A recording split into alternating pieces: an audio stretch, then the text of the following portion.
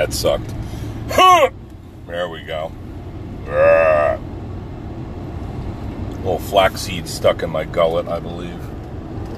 So, good morning, my friends. It looks like a beautiful, sunshiny, bright, sunshiny day on the Dr. Drill Making Motivation podcast.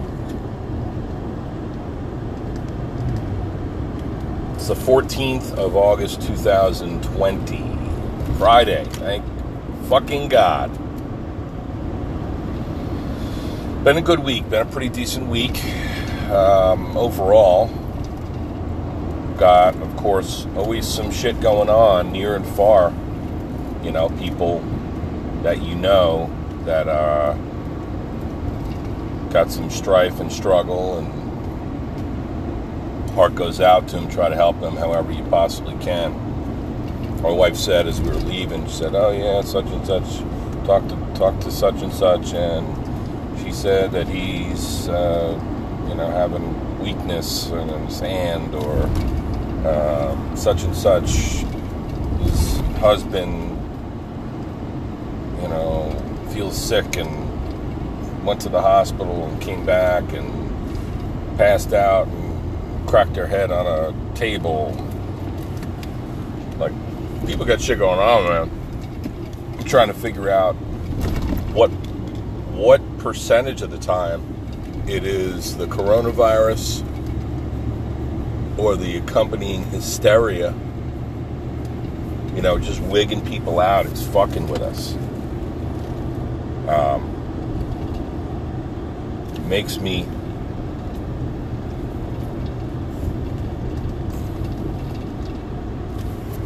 me wonder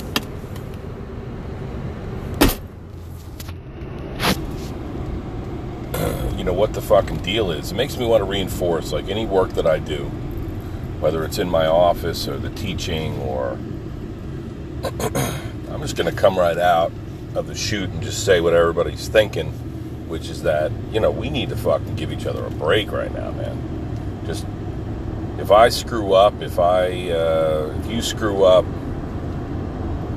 oh my God, this fucking Peter at the landscaping, I was just going to say, if people screw up or if they have a bad day, give them a pass.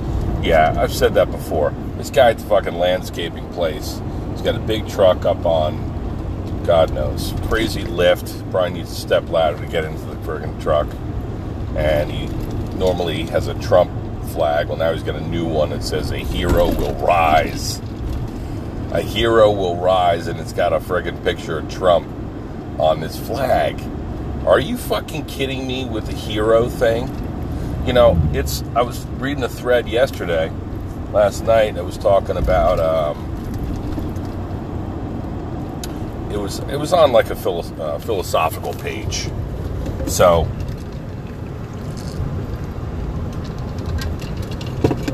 people don't necessarily feel any constraints to root for one politician or the other. In fact, on this page, I would think, and I have observed, that most of the time people really give a little extra thought into what they're going to write, how they're going to interact, because of that, because it's so typical to have people back and forth across the political divide, right? But this person said, why do people hate Trump so much? I'm trying to figure that out.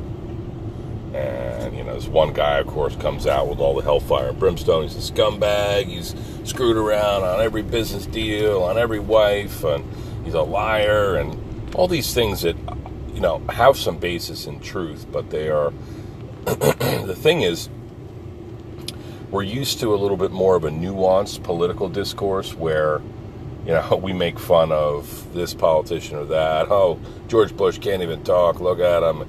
The way he said that, the way he responded in this situation, he's stupid.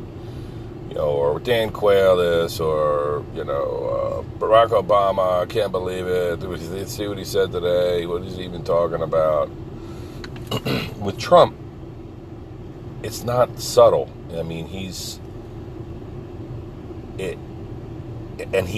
such a liar. Like, every day he comes out and says something fairly outrageous that, we're, in other circumstances, the political opposition might hope that the incumbent or whoever's in charge that they're opposed to would say something so they can jump on it. Every little thing.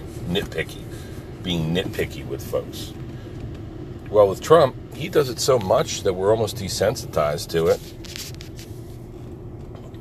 We're almost desensitized to it, man. We fucking...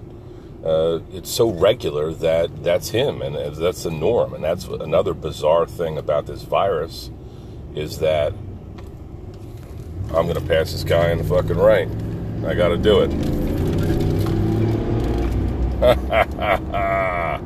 Like a goddamn rocket ship, bitch. I'm sorry, Mr. 18-wheeler. 18 wheels and a dozen roses. 10 more miles on a 4-day run. A few more songs on the old something radio. And he'll make it back to his home and the woman he loves. I ain't got time to wait on you at the fucking red light, 18-wheeler. Shift through about 20 gears while I just hit it in automatic and wow. So it's not subtle with Trump. He's a fucking bozo. He's a liar. He's not a smart man. And this is all a big media fucking facade. Anyway, I don't see, you're talking about a hero will rise. Listen, this guy, he might not be the devil. He might not be the devil. But he is certainly no fucking hero. If there was a spectrum, left to right, like a meter, hero versus villain, he is nowhere in the middle. He sure as fucking hell ain't a hero, my friends. Damn, man. He's a dumb motherfucker. He's a liar. He's a historic cheat in every way. So you can't trust somebody like that. At all. You might say, all politicians. No, man. He's just fucking dumb. He's not like your regular guy that you can connect with and he's unfiltered. I mean, come on.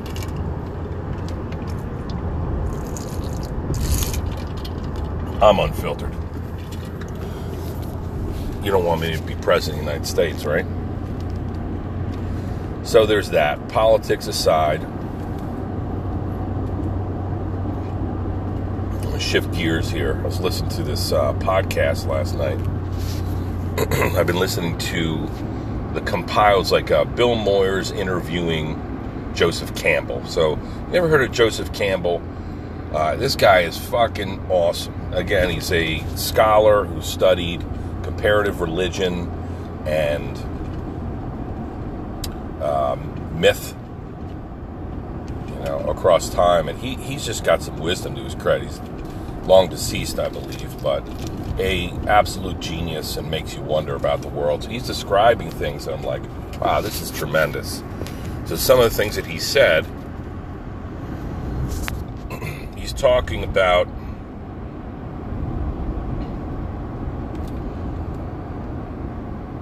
Native American and Polynesian myths. Like, so these places geographically could not be further apart. And yet way back, we have these myths about, these creation myths, essentially. And they're about creation of the world and fertility and food and all this shit. So between Native American and Polynesians, creation myths, in both of these myths, these stories, a human is sacrificed.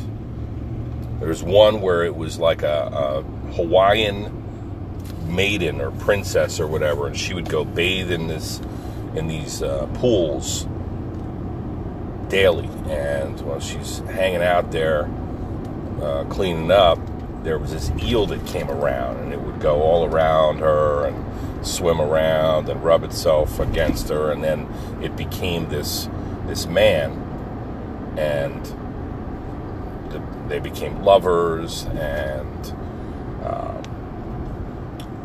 said that he said, well, the next time that you see me, I want you to kill me and take my head and bury it. Crazy, right? But it's like a sacrifice thing. So there's love and the embodiment of love and creation, and a crazy story that this guy is supposed to be killed. So she does. She kills him. She cuts off his head and she buries it. And from it, a huge palm tree grows. And that palm tree grows really tall, and it produces coconut palm. And you go up the tree and you see that the coconuts have these little eyes on them, this little, whatever they are, the defects that you would see on a coconut that's about the size of a head, and it's got these features on it that make it look like a head. And so this is where the birth of the world, or culture, or civilization comes from. And holy shit. In another one, there was a Native American story. Talk about something similar, where this guy was killed, had to be killed or sacrificed, and they buried him, and a corn stalk grew. So this is the birth of maize, which is the Native American term for corn. This is how their agriculture started, where apparently the guy, I remember what it was, this young man, his father was a hunter, and the whole family depended upon him, and something happened, and he couldn't hunt anymore. And so father told son, all right, well, when I die, bury me and do something, have a little ceremony. And up from that came corn, and corn helped feed the civilization. Indians realized that they didn't have to go out and hunt all the time, because sometimes that wasn't practical. So now there's agriculture, and they're kind of worshiping that agriculture as life and as their sustenance.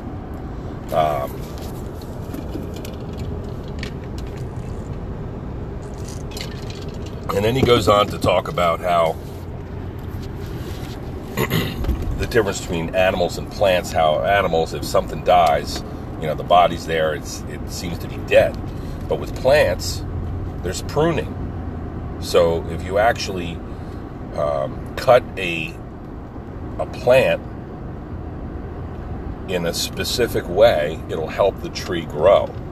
And so these are examples of rebirth and kind of the circle of life sort of thing. And the myth of death, how, it's something to be feared, particularly in Western cultures. Death is such a, something to be feared and scared of. But if you think about it, when the tree grows, the leaves fall to the ground, they decompose. There are creatures on the ground, worms and beetles and bugs and shit, that chew up the worms and crap it out, and they fertilize and the forest, and trees grow stronger, taller. They produce fruit, which we eat, and the whole ecosystem survives on. So think about that. We thought of ourselves as something not like that was a finite being, finite life force that is just gonna grow and then die finally, and it's the end.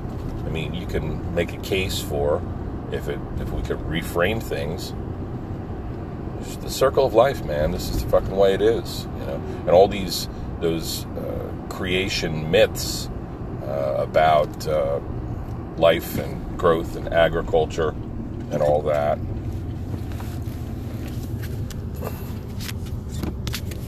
They go a long way in explaining how primitive people, or people that we consider primitive,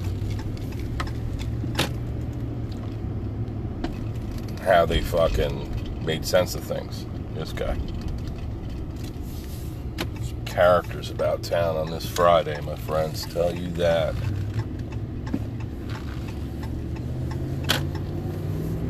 So, that's some interesting stuff to me. Let's see if there's anything else worth mentioning there. Oh, there was a speech by Chief Seattle that I got to share. I won't share it now audibly, but I want you to look that up. Freaking beautiful thing. This is about, I imagine it was at the time when white man came in and we were pushing the Native Americans out off their land, and significance of the buffalo is another thing. How they used to really respect it and follow the herds and take only what they needed, and then, we went out and we killed the buffalo, and their skins, their pelts were the most valuable thing to take from them in our society. So we kill all these vast herds of buffalo and let the carcasses just rot there on the plains, and how much of a sin that was. Their entire civilization, the way that they thought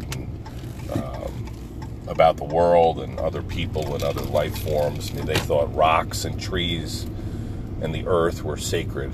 We don't really go that far in our society. In fact, we shit all over those things. It's inanimate. We don't respect them. So, find that very interesting, my friends. Very, very interesting what Chief Seattle said. So if you want to hear some sound friggin' wisdom about how we should regard the earth and one another and respect and all that,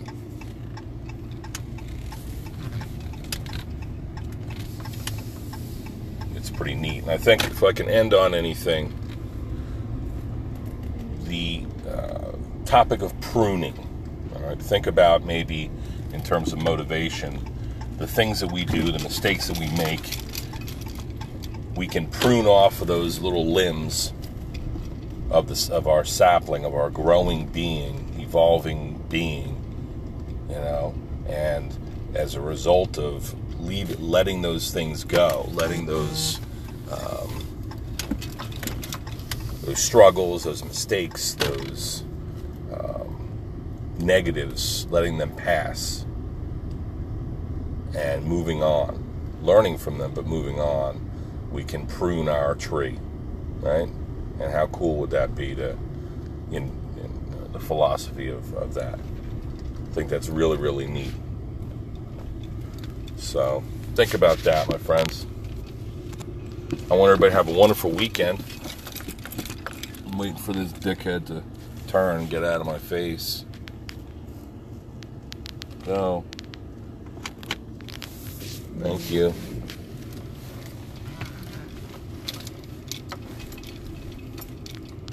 So I'm going to hydrate my ass big time. I have my breakfast. I'm going to see the first couple patients of the day.